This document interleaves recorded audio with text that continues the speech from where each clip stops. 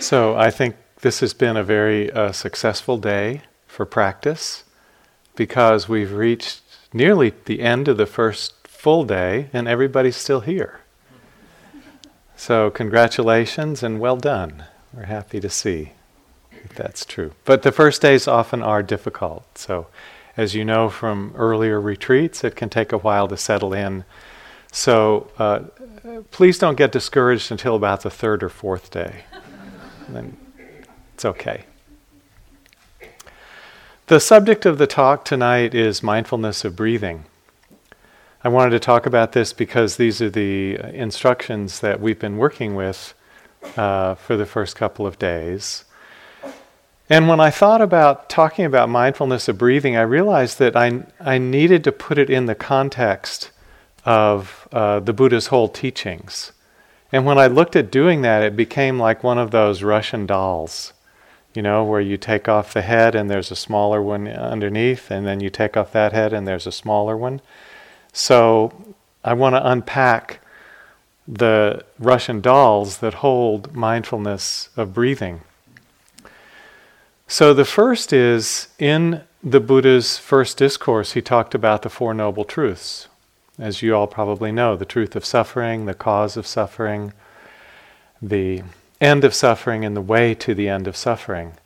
And it's said that the whole rest of his teaching career, 45 years, was just footnotes to those four teachings. So this is the biggest container that we'll talk about. The Buddha's Four Noble Truths are, in a way, a summary. Within the Four Noble Truths, so that's the outer doll, and then you go one in, within the Four Noble Truths is the Eightfold Path.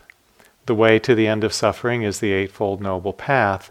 And within the Eightfold Noble Path, in the meditation section, as you probably remember, it's right effort, right mindfulness, and right concentration. So now we're in the territory of mindfulness.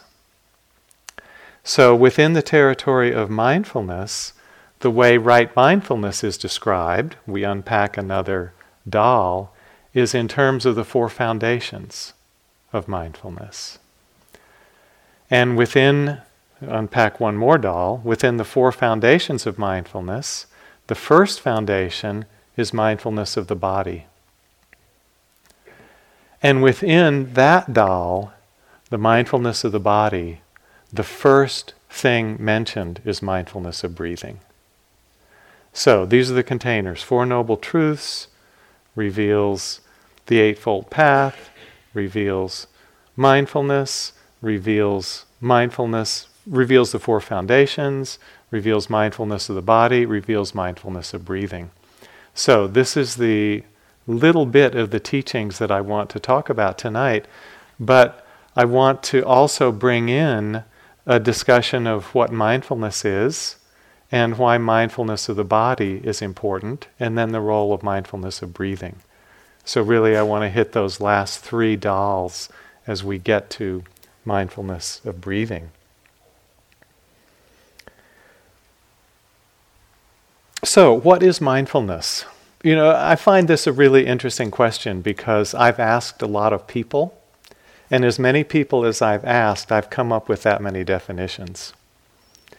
And then you can go on the web and you can find tons of definitions also, especially because mindfulness has come into the mainstream and scientists are getting interested in it. They want to get really precise. Now, the Buddha never defined mindfulness. I think this is really interesting. He never said mindfulness is A, B, and C. You have to get the flavor of it from reading all the different things he said about it. But of course, if you go on the web and you listen to the recent Western understandings of mindfulness, you can get a lot of different definitions. And I'm always kind of amused when I go on the web and I read that someone is the foremost authority on mindfulness because they have a PhD and they've been studying it academically, never mentioning that the whole concept came from the Buddha 2,500 years ago. So I personally consider the Buddha the foremost authority on mindfulness. And so in wanting to understand what mindfulness is, I think it's interesting to look at one of his discourses, the Satipatthana Sutta, is the primary teaching that he gave on the general development of mindfulness. And to unpack that term, sati means mindfulness, patana means establishing, and sutta means, it literally means thread, but in the context of the teachings it means discourse.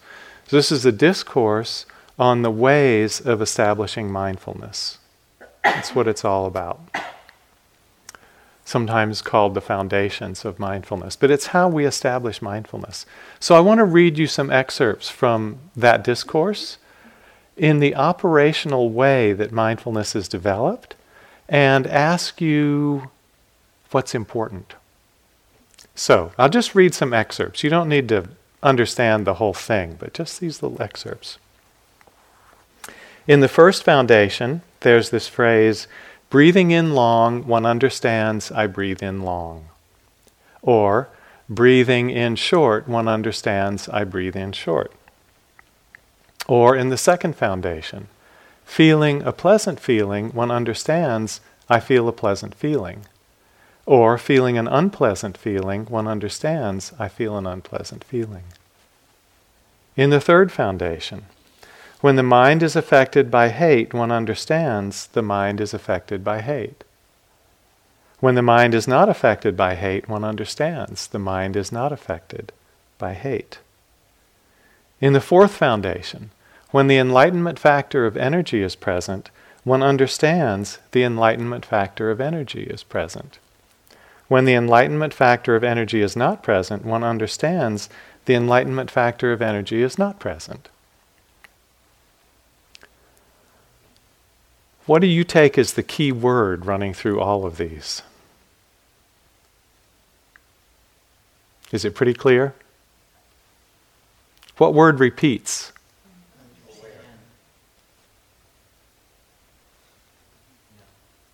Breathing in long, one understands, I breathe in long. It's this word understands, isn't it? It occurs in every one of the explanations of how to develop mindfulness. So I take this word understands as pointing us experientially to what mindfulness is. So it's very interesting, this word understands is Bhikkhu Bodhi's translation of the Pali word pajanati. Pajanati. And it is very closely related to the term sampajanya, which is usually translated clear comprehension. So Bhikkhu Bodhi translates it as understands. The Venerable Analayo, in his book on the Satipatthana Sutta, translates it as knows. So this is interesting. One person says knows, the other says understands. So you get the sense this word is somewhere in between understanding and knowing. So I want to suggest, this is Guy Armstrong's definition, modern Western interpreter of the Buddha's teachings, that for us as practitioners, the working definition of mindfulness can be understanding what your experience is in the present moment. This is a lot less complicated than a lot of the definitions you'll read on the web. You can read some very long descriptions with a lot of added stuff. But I think for our purposes, based on the Satipatthana Sutta, this is a good way for us to think of it. I like this definition because it's really simple. And it's directive. So, suppose you get in a situation where you become confused or a little lost, or you're not sure how to practice in the next moment. What this definition says is, take a look what's happening in your present moment experience. And if you can do that and notice what it is, you've reactivated mindfulness. And that means you're back on track, and that means the path is engaged again. You've engaged the path to awakening. So this is really easy. No matter what's going on, you just say, basically is another way to ask it, what's happening now? And when you know the answer to that, when you understand, oh, this is what's happening now, mindfulness has been reactivated. So, I want to put this out really as a practice instruction. It's my interpretation. Other teachers may frame it a little differently. But I found that this really works.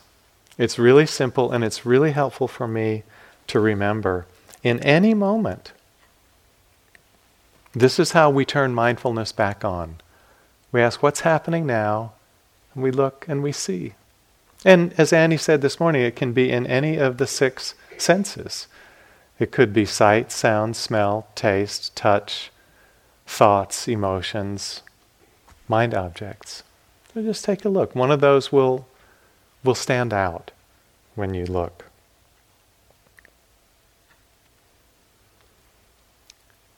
So the next kind of question is mindfulness automatic? Is it always happening for you? Did it happen every moment today? No, not likely. If it did, please come sit up here and you can give us teachings. We have to make a little bit of effort to be mindful. But that effort doesn't need to be very hard. For instance, if you put your fingertips together right now, can you be mindful of that experience of the fingers touching? Is that difficult? No. Mindfulness can be just that light and just that easy. It requires a little bit of attention to know it, but not much work. The difficult thing with mindfulness is remembering to do it in every new moment, because we get distracted. We go in other directions. So it's not hard to be mindful, but the intention has to be renewed frequently, because it's not automatic. You can't just say at the start of a sit, I'm going to be mindful this whole sitting, and that's going to happen. So during the sitting, you need to keep renewing that intention to answer the question, what's happening now? It's the renewing of that intention that makes mindfulness come into more and more moments of your day. More and more moments of your sitting, your walking, your working, your meals, your showers, your bathroom breaks, and so on. So that little by little the whole day gets filled in with these moments. And that's what we're pointing to when we talk about the continuity of mindfulness. It's not that we expect mindfulness really to be continuous, but the aim is to make it more and more frequent. That is, fill in more and more moments of the day with this quality, simply knowing what's going on, what you're experiencing. And that's how it develops. So it's very simple. And when you first come into a retreat like this, it may not feel like very much. When we notice the contact of the fingertips, that probably didn't feel like an earth-shaking moment. But what's so interesting is that when you put one simple moment next to another, the power of the momentum of the continuity of mindfulness starts to build, and it does become earth-shaking. This is a practice that can take us to the depths of our being and give us a fantastically new approach to life, to our inner life, to outer life, to other people. So it's so interesting to me that such a simple kind of knowing, just knowing what you're experiencing, can lead to such powerful results. I'd like to read this from the Buddha. This is toward the end of the Satipatthana Sutta, the Discourse on Mindfulness. This is the direct path for the purification of beings, for the surmounting of sorrow, for the disappearance of pain and grief, for the attainment of the true way, for the realization of nibbana, namely the 4 foundations of mindfulness. That's a big promise. And it all starts with such a simple act of connecting to the present moment. Okay, so I think everyone admitted you weren't mindfully present in every moment of the day. So we have to look at the question, well, what's the alternative? When we're not being mindful, what's happening? So I like this cartoon in the New Yorker from some months ago. There was a person at work. They were on their PC, so they were supposed to be working on the keyboard, but there was a thought bubble, a fantasy, an imagination, which was of them on the golf course. So, daydreaming, obviously. The next panel is that person's on the golf course, and there's a thought bubble, as they're holding their club, there's a thought bubble of them making love with a partner. Another daydream. In the third panel, maybe you can guess, they're in bed making love with their partner, and there's a thought bubble of them being at work on the PC. So this is kind of the alternative when we're not mindful. We get taken over and carried away into these imaginings and into these thought streams. So, where do they take us? When we're not mindful, where does the attention go? It goes a lot into past, it goes a lot into future. So remembering and anticipating. It goes into planning, goes into judging, goes into comparing, goes into views and opinions, and it goes into fantasy, some pleasant, some unpleasant. We can talk about these as distractions, and to me that sounds kind of neutral. You know, I got distracted for a second, but now I'm back. But if you look closely at where the thoughts lead, emotionally, is it always that neutral? Or, when you go into the past, do you sometimes go into regret, sadness, anger, conflict, judgments of yourself or others? When you go into the future, is it just kind of a clinical investigation? Or do you go into wanting or longing or anxiety or worry or fear about the future? So start to investigate what is happening when you're not being mindful. Is it just a neutral experience, like sort of imagining what's for lunch? Or do some of these thoughts, memories, plans, future, take you into areas that are actually pretty emotionally charged? In my observation, this happens a lot. When our minds wander, they tend to wander into areas that have charge for us. So it's hard to be mindful in the middle of a thought stream. But when you return to the present moment, which you will, check and see where the attention has been. And check and see, when you come back, do you feel more peaceful, more settled, more contented, more calm, more happy? Or how often do you feel more agitated, more stirred up, more discontented, more upset? And this is not to be judgmental, because all of our minds wander in these directions. We're not wanting to judge this activity, but we do want to learn from it. We want to learn what's going on in our minds, and specifically, we want to learn what are our actions of mind, of speech, and of body that lead us into more unhappiness, and what are the actions that lead us into more happiness. One of the key questions you can investigate with this is, where is the attention dwelling? And when the attention dwells in the present moment, how does that feel?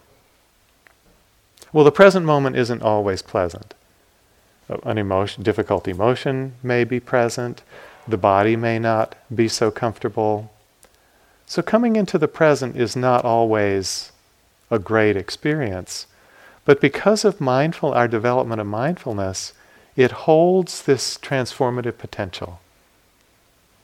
So it's where we want to place our bets, really, as meditators. It's what we want to trust in.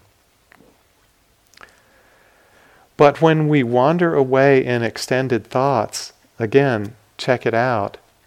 Do they lead to greater calm, contentment, happiness, and settledness? Or do those thought streams end up making us more agitated and dissatisfied? Do they tend to lead more to suffering? And where are we dwelling? Are we dwelling in the present, which has the potential to be transformative? Are we dwelling in past and future views and opinions, regrets and anticipation?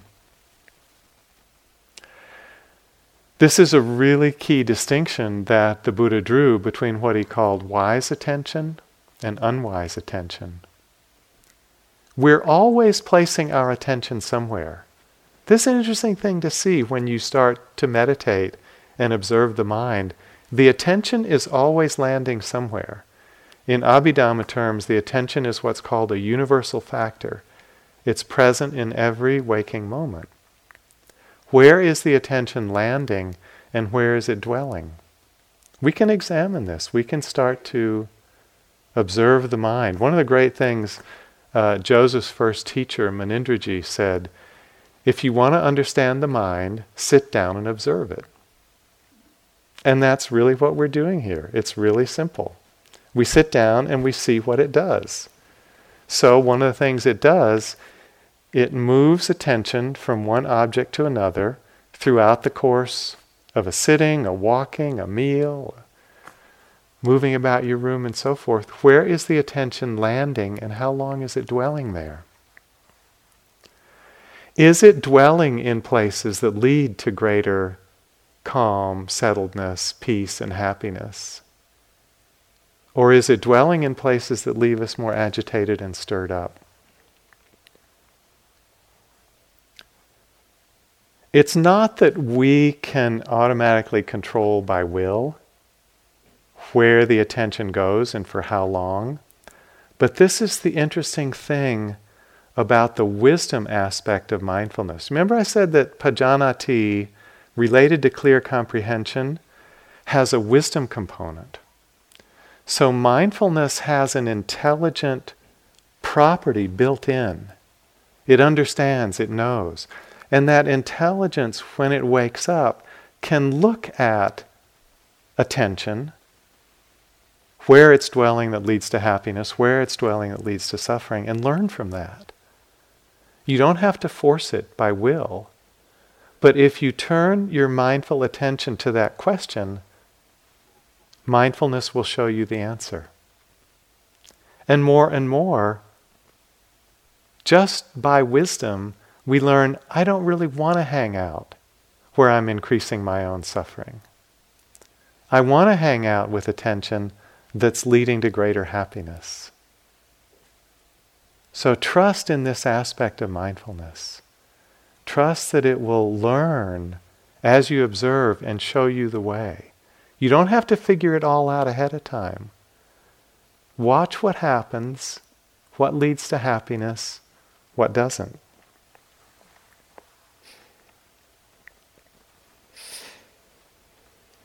So, of course, wise attention to the present moment is one of the best ways to dwell.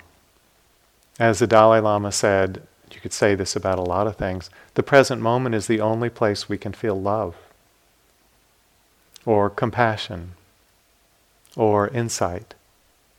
All these beautiful qualities come about when we can connect to the present moment. So, this first benefit of mindfulness is that we spend more time connecting in the present, less time in the agitated thoughts of past and future. That leads to more settledness, and we start to learn how the mind operates, what leads to suffering and what leads to happiness. But I think you all know it's not that thoughts are the problem, or that thoughts are the enemy, or that we shouldn't be thinking. We're not meditating to stop thinking. We're meditating to become aware of thinking when it happens. So we'll unfold the instructions in a few more days so that we can be as mindful of a thought as we are of any other present moment experience. But it takes a little stability to do that well, so we'll wait a few more days to do that. So, just as Annie said this morning, anything that's happening can be a great ground for mindfulness, including thinking. And we'll get there. So, that's just kind of a broad view of mindfulness, the way it leads to peace, the way it leads to greater happiness, connecting to the moment. And then I want to talk a little bit about the next dal in, which is mindfulness of the body. Within the overall field of mindfulness, this is one that is really helpful and really central. Mindfulness of the body. It's in so many discourses of the Buddhas. Of course, it's the first foundation of mindfulness in the Satipatthana Sutta. There's one part in the numerical discourses, the Anguttara Nikaya, where there are 50 discourses in a row in praise of the benefits of mindfulness of the body. 50 discourses in a row. So that's very encouraging, very inspiring. Here's one of the things that the Buddha said in one of those discourses. They do not partake of the deathless who do not partake of mindfulness of the body. They partake of the deathless who partake of mindfulness of the body. The deathless is a synonym for nibbana. It's the term for reaching this state of unshakable peace that the Buddha discovered in his enlightenment and passed on to us the teachings for. Here's another beautiful statement from those numerical discourses.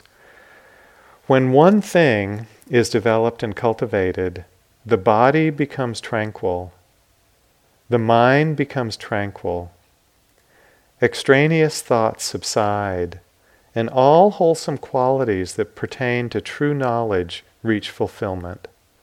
What is that one thing? Mindfulness directed to the body. So the Buddha encourages us again and again to be really in touch with what's our direct experience in the body. As he said, to feel these experiences in the body, not as thoughts, but what's actually happening in the body. I find this really interesting because ultimately, meditation is about the mind. If we want to understand the mind, we sit down and observe it. We want to understand what mental actions lead to happiness and what lead to suffering. And if you look at some of the most kind of important lists, you'll see how mental they are. The 5 hindrances, the 4 right efforts, the 7 factors of enlightenment, and the 5 spiritual faculties. These are all about qualities of mind, and it is qualities of mind that liberate. The body can be completely free of pain. The body can be completely healthy, and yet it does not of itself have liberating potential. If it did, babies would be pretty much done. Healthy babies might be done. But it's really about our challenge is to wake up the mind and its wisdom. That's really what frees. So why is the body so central, so emphasized in the Buddha's teachings? So a few reasons. First, this mindfulness is always available. We can always drop in and feel the body and know what's happening. So as a ground, it's always there for us. It's a great support in that way. If you're not sure what to pay attention to, just feel the body. The Buddha himself said that, yes, the body is changing, but it's not changing as fast as the mind. So if you want someplace a little more stable to land, the body is a little more stable than the mind. So that's why it grounds our attention, and you can feel that as you sit. As you sit in stillness in the meditation hall, feel how the grounded calm of the body kind of talks to the mind. The mind absorbs the stillness that the body's manifesting. It's sort of beautiful. We sometimes will give the instruction to sit like a mountain. And you feel how the body can just sit through all kinds of storms. There could be mental storms, there could be bodily restlessness, and to some extent, it's one of the beautiful things I appreciate when I look out. You all are sitting still and letting it go. And the body stays there, unmoved in a way. This quality of unmovedness communicates to the mind. It's one of the reasons that sitting meditation has a certain power. Of course, we need to discover this unshakable attention in all the postures, but the sitting posture does communicate something of that unshakability. Ajahn Buddhadasa, who was one of my teachers in Thailand when I was in robes, said, "Don't do anything that takes you out of the body." This is an interesting practice instruction through the day. See what it would feel like to stay in the body most of the time, to really inhabit it, as I think Annie mentioned in the walking. Can we really inhabit our body all day long? This is a very helpful practice direction, and it's in such sharp contrast to a lot of European culture. I think about James Joyce, the Irish author. One of his characters in Ulysses was a man named Mr. Duffy. And Joyce's description was, Mr. Duffy lived a short distance from his body. So, when you feel into that, you get the sense of a little bit withdrawal from life, separation from the vital energy of the body into some kind of headspace, too much thought, disconnected in some ways. As we stay in touch with the body, one of the great benefits is we stay in touch with our emotions. Oftentimes, it's become difficult to stay in the body because the emotions have gotten too uncomfortable. So, particularly for people who have had trauma in life, whether that trauma is from personal incidents, physical abuse, verbal abuse, sexual abuse, racism or homophobia. Long-standing racism and homophobia can be traumatic for people also. Then sometimes the body has become full of the residue of the trauma, and it's not easy to be in it. So this mindfulness of the body isn't always available, not always available for all of us. And if the contact with the bodily energy seems too overwhelming or too threatening because of that residue, then mindfulness of the body may not be the preferred anchor for you. In that case, talk with your teacher and find out how best to work. It could be mindfulness of sound would be a helpful alternative. But if you're able to rest the attention in the body without too much difficulty, then it really does serve as a wonderful channel to stay in touch with emotions. If the mind is agitated, the body will likely be also. If the body feels calm, likely the mind is often going to be calm also. So it's a very good place to check in and feel what's happening. Also, if any strong emotion is up, it's going to be felt in the body. Happiness, you'll feel an uplift. Joy, a surge of energy, maybe in the chest. Fear will be felt as a strong contraction. Anger maybe as a tensing around the neck and shoulders. So by staying in touch with the body, you'll know what's happening in the mind when these strong emotions are present. And that is a great contribution to self-knowledge, to self-understanding.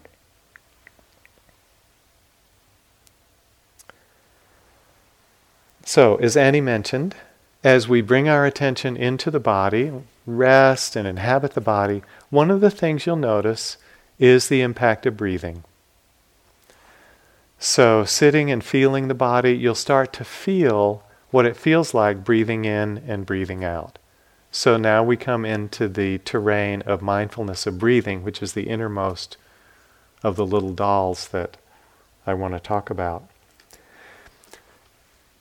Really, if you look at the whole modern history of Vipassana practice, I don't know if it's always been like this, but in the last 50 or 75 years, mindfulness of breathing is the most emphasized practice in my observation.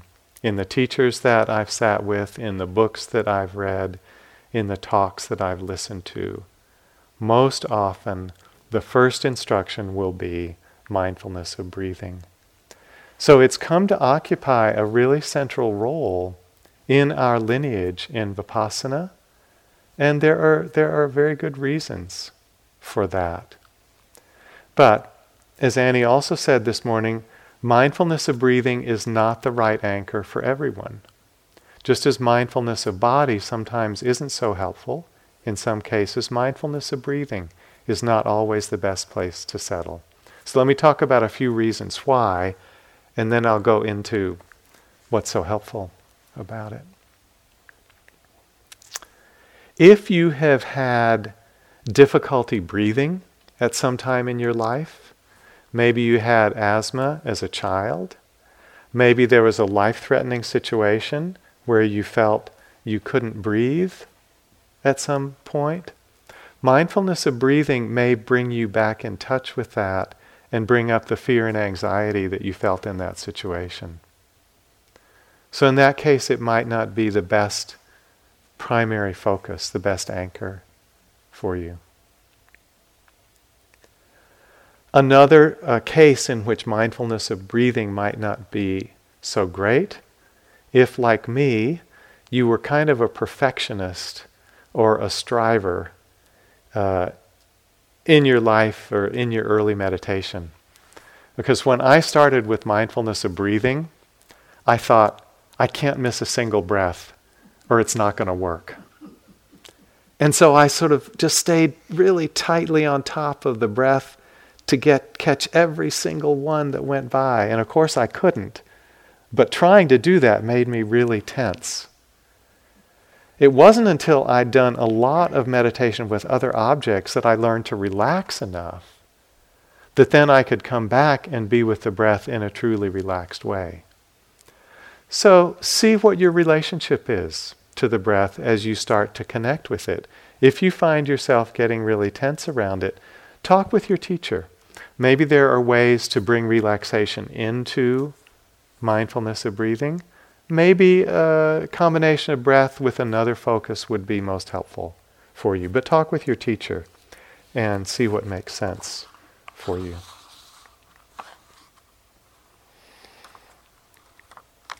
The central discourse in the Buddha's teachings on this topic is a discourse called the Anapanasati Sutta, Discourse on the Mindfulness of Breathing.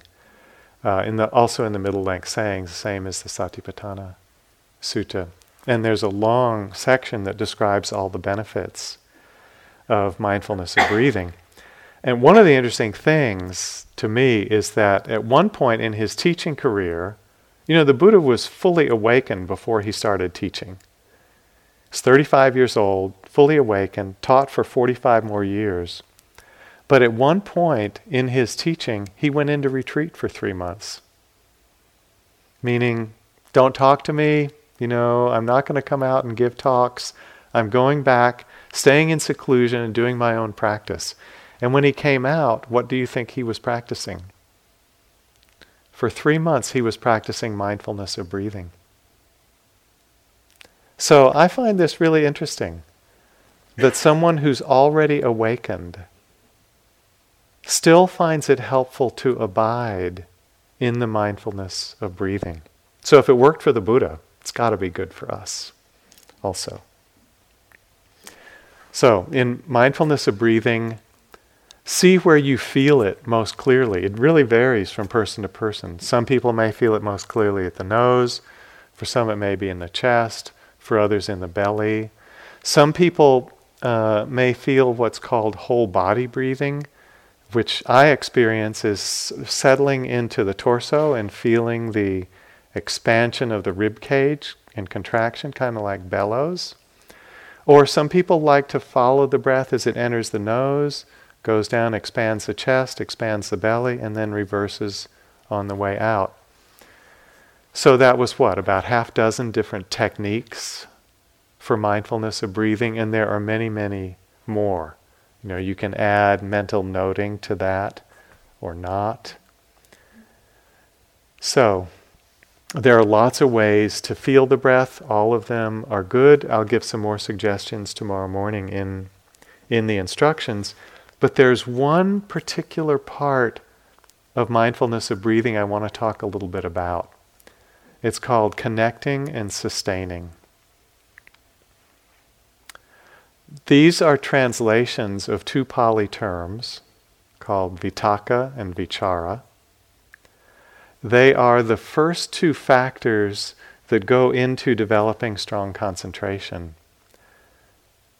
They are two factors that are to some extent under our control. This is the beauty of connecting and sustaining.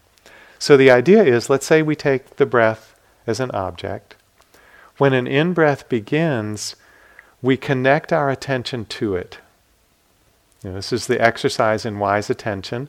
I'm going to be mindful of the breath. So on the start of the in-breath, we make the effort to connect the attention to that experience of breathing in. That's connecting, that's vitakka. And then once we've connected, we make the effort to sustain the attention there for a bit. And this is the effort of vichara. This is the factor of vichara. So the question becomes, how long should you sustain? What if I told you that you were no good unless you could sustain the attention for 10 minutes? Would you succeed? No. So we're not going to say that. The right length of time to sustain, according to us, is 1/2 a breath. Can you connect at the start of the in-breath and sustain the attention for the duration of the in-breath? Then can you connect at the start of the out-breath and sustain the attention for the duration of the out-breath? That's enough. Is that doable? Sometimes, right? Sometimes you might just touch it and then off. But often you can, can't you? Sustain for 1/2 a breath. Play with these two factors. Connecting the attention at the start of an in-breath, sustaining it for the in-breath. Connecting it for the start of the out-breath and sustaining for the length of the out-breath. And see what happens in your practice. It's the continuity of mindfulness that leads to the development of samadhi. These are two factors that help the samadhi to grow, and they are factors to some extent within our power. Focus on developing these two qualities as you're engaging with the breath and see what happens. Of course you'll go away. Of course you'll be gone for a while. Of course you'll come back. When you come back, can you land with grace? Instead of saying, oh, I messed it up again, I was away for so long. Here's a place you could ask, what's the right length of time to be away? What's that bar? Do you have one? No, but whatever time you were away, it was too long, right? We don't know the right length of time to be away, but whatever time it was too long. So we can't control the length we were away. When you're back, you can't really control how long you're back before the attention goes away again into thought. and the loss of mindfulness. That's okay. The thing is that this is the training. As we practice connecting and sustaining, we will be present more and more. We will be away in thought, lost in thought, less and less. That's the way it develops. Now, another name for this connecting and sustaining, I really like this, is aiming and rubbing. These are just different translations of the same words, vitaka and vichara. So think about it in this way. You aim your attention toward the first contact with the in-breath, and then when it lands, you rub it. Rub it with your mindful attention. And then when the in-breath is ended, you let go of that. And then when the out-breath starts, you aim again, and you rub for a bit. This to me has a lovely kind of physical, almost sensual feeling of intimacy, of the attention with the direct experience in the body. And if we can learn to aim and rub, we get some very nice results from it. One is, of course, you're staying connected to the present moment. You're not going off into the unwise fields of attention. The second is that when you rub any experience, it could be a body sensation, it could be an in-breath, it could be an out-breath, it could be an emotion, it could be a thought. When you rub it with mindful attention, you start to know it better. You start to learn about it, because the wisdom is there in the middle of the rubbing. Mindfulness is learning at the same time that you're rubbing. So what do we learn? Okay, we rub the sensation of an in-breath. Maybe it feels like expansion. Maybe it feels like pressure. We rub that, and one of the things we see is that any sensation within an in-breath has certain qualities. Expansion feels a certain way. Contraction feels a certain way. Pressure feels a certain way. These lead us into really understanding the bare physical nature of our bodies. Formally, we would talk about these in terms of the four elements. By rubbing a sensation, by rubbing an in-breath, we start to get to know the body in terms of the four elements that make it up: earth, water, fire, and air. We start to see its primal nature, that my air element is just like yours, my earth element is just like yours, my earth element is just like the rocks and the trees. We start to see that in our direct experience. So we learn the individual nature of bodily sensations, individual nature of the breath, but we also start to see its universal characteristics. We see that every sensation of expansion that arises also is of the nature to pass away. Every sensation of contraction that arises also is of the nature to pass away. Every in-breath passes away. Every out-breath passes away. We start to see this as we rub our experience with mindful attention. So we start to understand these universal characteristics of impermanence, of unreliability. Nothing stays the same connected with the breath. The unreliability, we might always like the breath to be smooth and comfortable and calm, and it's not always like that. It's not always reliable. And we start to see all these things are coming and going on their own. We don't make the sensation of expansion be the way it is. We don't make the feeling of pressure be the way it is. The body is doing its own thing, and to a large extent it's out of our hands. The body is living its own life. So, classically speaking, by rubbing, we start to really see the three characteristics of existence: the impermanent, unsatisfactory, and selfless nature of what makes up our experience, in this case, of the breath, or you could say, of the body. This is because mindfulness comes with built-in wisdom, and the rubbing lets us get to know our experience directly, the wisdom will illuminate those truths for us. So, just a couple more things to say about the breath.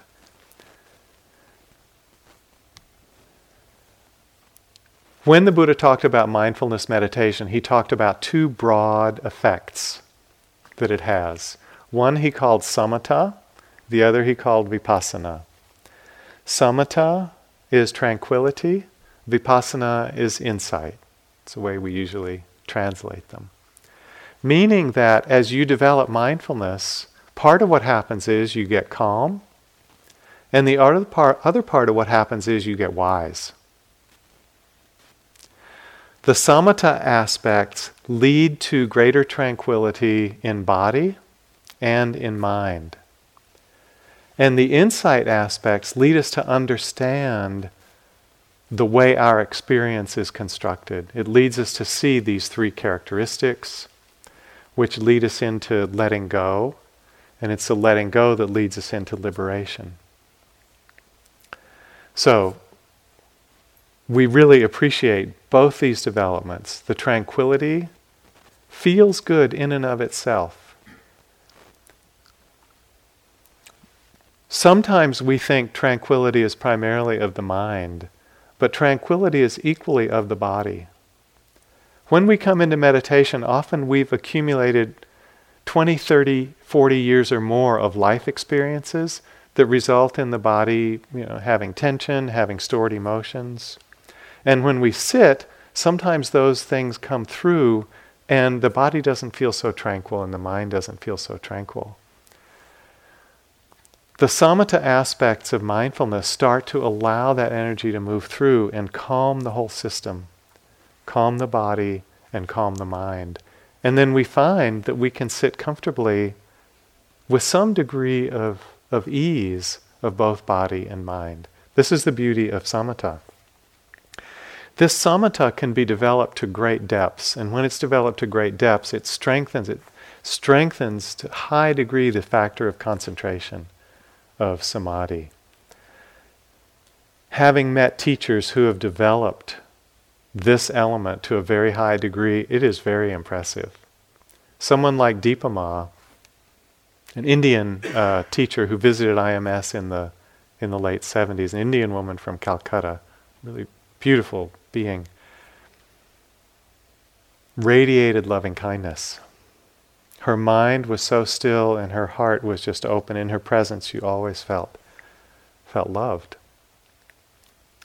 Ajahn Jumnian, a Thai forest master, had strong unification of mind, strong samadhi from very early on as a child. Said for 25 years he had never felt anger.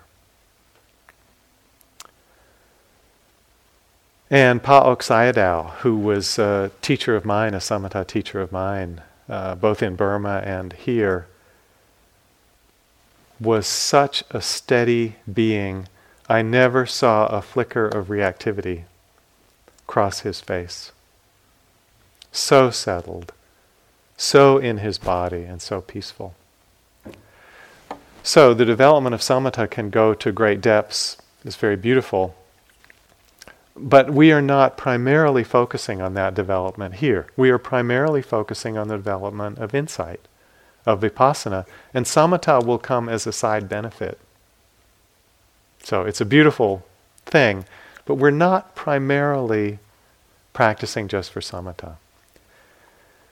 In taking the breath as an object to develop vipassana, we want to have an open and natural relationship with it.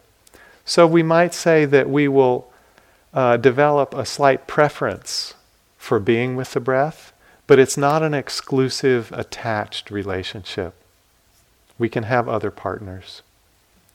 So, we may like to come back frequently to the breath and aim and rub in that direction, but we're not clinging to it. So when another experience comes that naturally draws our attention, the attention can easily move there. Whether it's sensation in the body, a sound, an emotion, a thought, a sight, if we're walking outside. By staying connected with the breath in Vipassana, you will continue to strengthen the quality of samatha, but not in an exclusive, kind of one-dimensional way.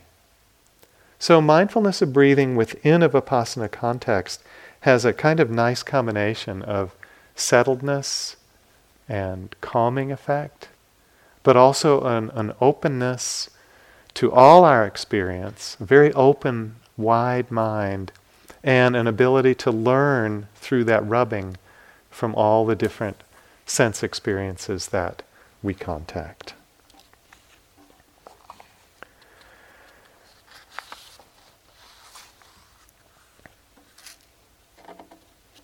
So, trust in this quality of mindfulness in general, in mindfulness of the body, in mindfulness of the breath. It will be a consistent place to dwell with wise attention. It will keep you away from all those troublesome avenues of unwise attention. And it's also the gateway to insight. Through the wisdom properties of mindfulness itself, it opens the door to insight. So I just want to close with mentioning a few of the qualities that the Buddha said mindfulness of breathing leads to. I'm going to really condense it. Instead of reading a section from the discourse, I'm just going to hit the highlights. The Buddha said that mindfulness of breathing can be used to develop tranquility, rapture, pleasure, gladness, concentration, and liberation. All of these are in our path as we dwell in mindfulness of breathing. So let's just sit for a minute and let the words settle.